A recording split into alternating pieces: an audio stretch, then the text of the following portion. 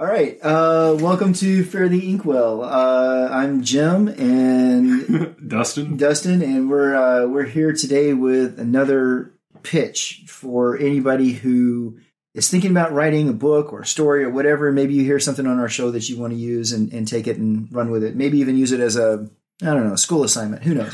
So here's my idea. This kind of came to me when I was looking at some other works that were out there, like Pride and Prejudice and Zombies and Abraham Lincoln Vampire Hunter. These kind of books that were out there that kind of a parody or a play off of something that's come before. And I got to thinking about what if somebody wrote a book about, or that all of the main characters in the book were all like side characters in the other books and stories that existed. So, sorry. No worries. I guess instead of Superman, you'd have, Lois Lane as a main character and in that kind of thing. So that's my idea. I don't have a lot to say about it. I've put some thought into this idea too, because you always get the what if, like, what about the story of the Samwise Gamgee? Like, you get a bit of his story, Lord of the Rings, but it's because Frodo's the protagonist and he's following along very closely, so their lives parallel each other very closely. But what if you had a tertiary character who has like very little to do with the protagonist's story, but you're telling the story of a protagonist through a tertiary character who only gets glimpses of the protagonist. So like maybe it's somebody like they have a 9-to-5 job and they go to get their morning coffee and read the newspaper, and then the protagonist runs by being chased by some big ass monster. It's like, so it's like, what if the protagonist of this story is just the regular Joe in Superman's world, and they're just catching snippets of what Superman's actually doing. And so that, it brings it into like, maybe the character is just like, whoa, what's going on? And they go on a treasure hunt to figure out what Superman was doing at the time. Like, why did that car go flying past my coffee house window while I was reading the newspaper? Like, what was the story behind that? So it's really like the story of a reporter or something, just piecing together the significant events that are outside of their control. Like that, yeah. I think it could make for an interesting. So I didn't think about this until just now as you were describing that, but it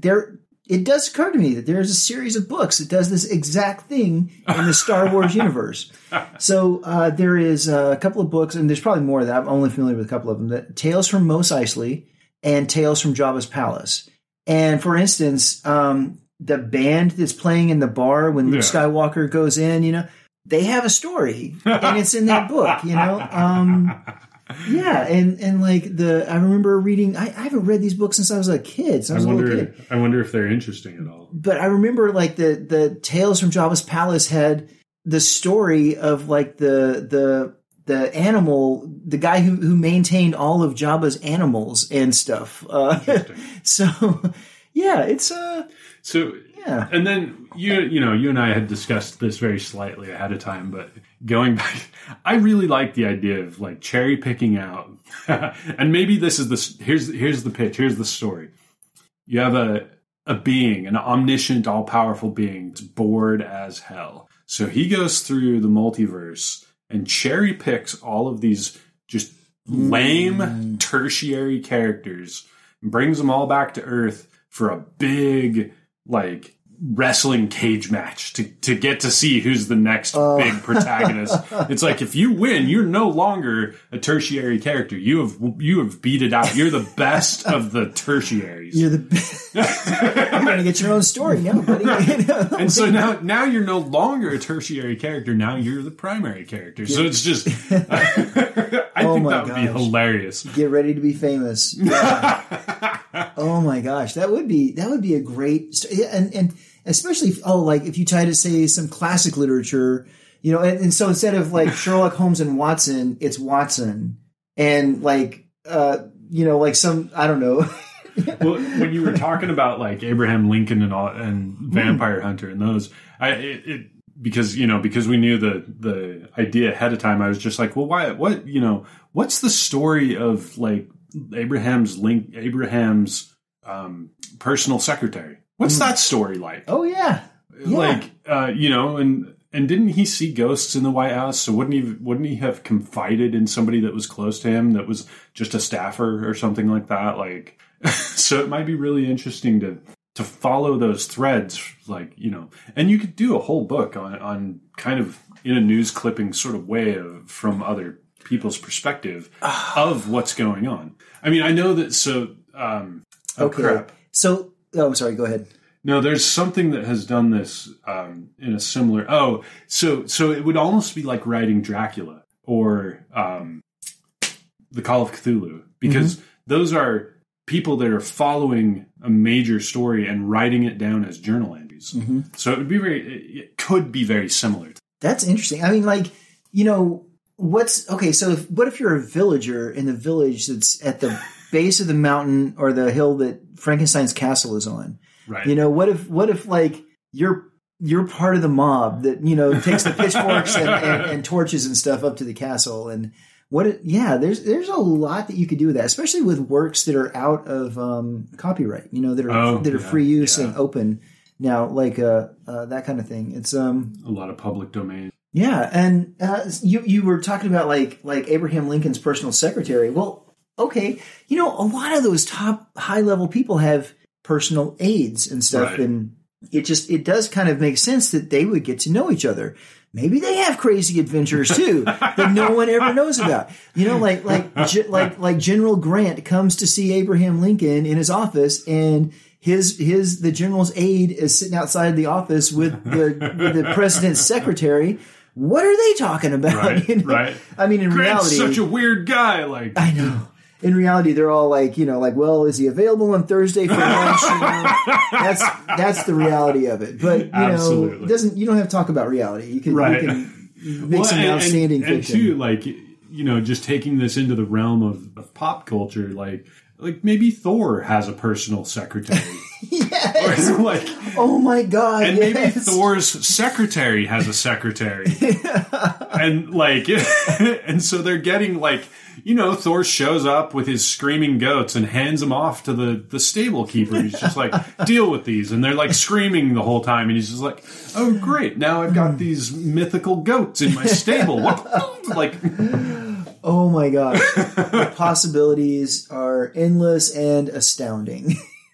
Well, and I mean, like, you could also do a lot of parody stuff with it too. So what if, like in the Lord of the Rings, they're cruising along and Frodo drops the ring, and then like one of the people in the back of the group picks it up, and he's just like, excuse me, and they don't even notice. Like he's like, now he's got the ring, and he's just like, I'm not a major enough character to carry this. Oh yes. What if like you're taking a rip off of a story, and in the story the person realizes that they're not the main character. Meta humor. Yes. Oh yeah, they realize that they're the comic relief that gets tragically killed, so everyone else can avenge them later. Yes. Oh man, if they see that coming, oh my gosh, that would be quite amusing. There's a lot you can do with that. So it also occurs to me, one thought that I had before we even started into this. We have a few episodes up online. We consume a lot of content. We can't consume all content. So if you've heard any of this before, let us know. We'd actually like to hear the input about, surrounding any of these ideas that we think we have come up with, because maybe we didn't, there's the saying, there are no ideas. So. Yeah. And we would love to hear from people too about, your thoughts and your ideas and how you think you can take something we say and take it one or two steps farther. That'd be genius. Absolutely. It would be great to hear about that. Okay. So back on the topic of characterization and like, side characters. I had recently been struggling. So this was an interesting thing too. Like you could have said I've been struggling with writer's block, in the work that I'm doing now. And it's because I didn't have a really, really well-developed idea of what I needed to do with the plot next. And so like I had the idea that I need to introduce some characters that are in the setting that the main character is going to, so that I can introduce the reader to this chaotic setting from the point of view of a character that knows what's happening. And then I'll introduce the protagonist into that mix too. Mm-hmm. And I'll take these other characters that I'm introducing, because I think there's going to be 2 or 3 of them. Mm-hmm. And once they've been introduced, they're going to actually slowly rise up through the ranks of an organization to become the main, like some of the more focused characters in further works. So they're not like, I'm trying to set it up so that they're interesting enough. But it was an interesting thought exercise for me, because I have my protagonist. I know where he needs to be at any given point in the story, but I hadn't developed the other stuff well enough to keep writing about him. And so for me, a huge like block removal was to just switch and be like, okay, now he needs to be here. Like, what's happening there? And who is he going to run into? And then start telling the story from those people's perspective, and then introduce them to the protagonist as the story demands. So just like we joke about the protagonist versus the antagonist versus like a foil character or a secondary or tertiary characters, whatever. But in reality, every character is the protagonist for their story. So that's a good way to put it. Yeah. Like, so just keep that in mind when you're crafting other characters, like, because sure, you want to write your protagonist's story, but you know, it might be useful to follow a different person on their life throughout that story. And then maybe they meet your protagonist and have some effect on the plot or on, you know, influence the story in some way. So just wanted to bring that up, you know, because for me, it allowed me to keep progressing. And now I have a really good idea of what the next chunk of material that I'm going to write is going to be. So let me ask you, when you're doing that, though, your perspective, are you telling your story from the protagonist's perspective or from like a third person perspective, so that it's like as if somebody's watching television or something? So I think early on I decided I'm going with a restricted, what is it? It's a third person restricted narrative. So it's going to follow a character, but you're not going to get their thoughts. You're only going to get their actions and dialogue with, but then the focus character will switch occasionally. So it'll be, I have 2 major characters that I kind of switch off between their chapters. So I'll tell his side of the story, and then I'll tell her side of the story. You know, I'll flip-flop back and forth. And actually that does, they kind of serve as a foil for each other, like as I do that, because he has, you know, very specific personality traits that she does not possess. And so when we switch to her perspective, like, she is a very reserved person, and you know, I can tell the story in that manner from her perspective. So it's a very good exercise for me. I think there's merit in like you know, the omniscient forms and having an actual narrator, but from the way I have locked myself in place in this particular work has been third person restricted, and then the focus for the real jumper, you know. And so that'll be a starting point for these other characters, because my protagonist has caused events to happen that affect a large group of people. And so the other characters that I'm introducing are coming from that other pool of that are just like, that are responding to this event that the protagonist started. So. Okay. No, I like that. And that gives you certain like storytelling abilities too, to like, you don't like, to me, like I've written in first person before, first person perspective, where the reader only knows what the main character knows, period. Right. And, which is interesting, but you can kind of paint yourself into a corner that way, with the story itself. Because there will be things that are left, holes that are left with like the antagonist and stuff. How did they achieve certain information or whatever? And until the main character discovers how they did that, then the reader's in arc. Exactly. And how they did that may not actually be that interesting to the story. Right. You know, so like you can't necessarily, in that way, you can't give the reader like every single little bit of information to complete everything so they understand the whole story. Some stuff they have to fill in their head or just accept that they're not going to know that, and that can be kind of unsatisfying. Right. So... Well, and I think that's part of the reason that I switch focus on the characters in what I'm doing, because since I can't, it's not that I can't. I've kind of basically locked the reader out of the characters' heads. Mm-hmm. So you can only really understand through their words and actions. So the more perspectives we have on those words and actions, the greater the understanding that the reader is going to have of the entire story arc. So... Well, see, and I think that as Americans, we're most familiar with that because we watch a lot of television that's like that, and we watch a lot of movies that are like. It's rare that you can get the inner monologue of a character in a movie or a TV show.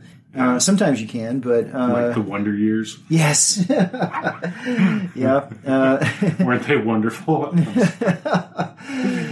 Yeah, exactly. Or like anything, but it's rare that you can kind of see that. You kind of, as the viewer, you have to understand that what you're seeing on screen is, how you're going to get that story. So it sounds like it's very similar.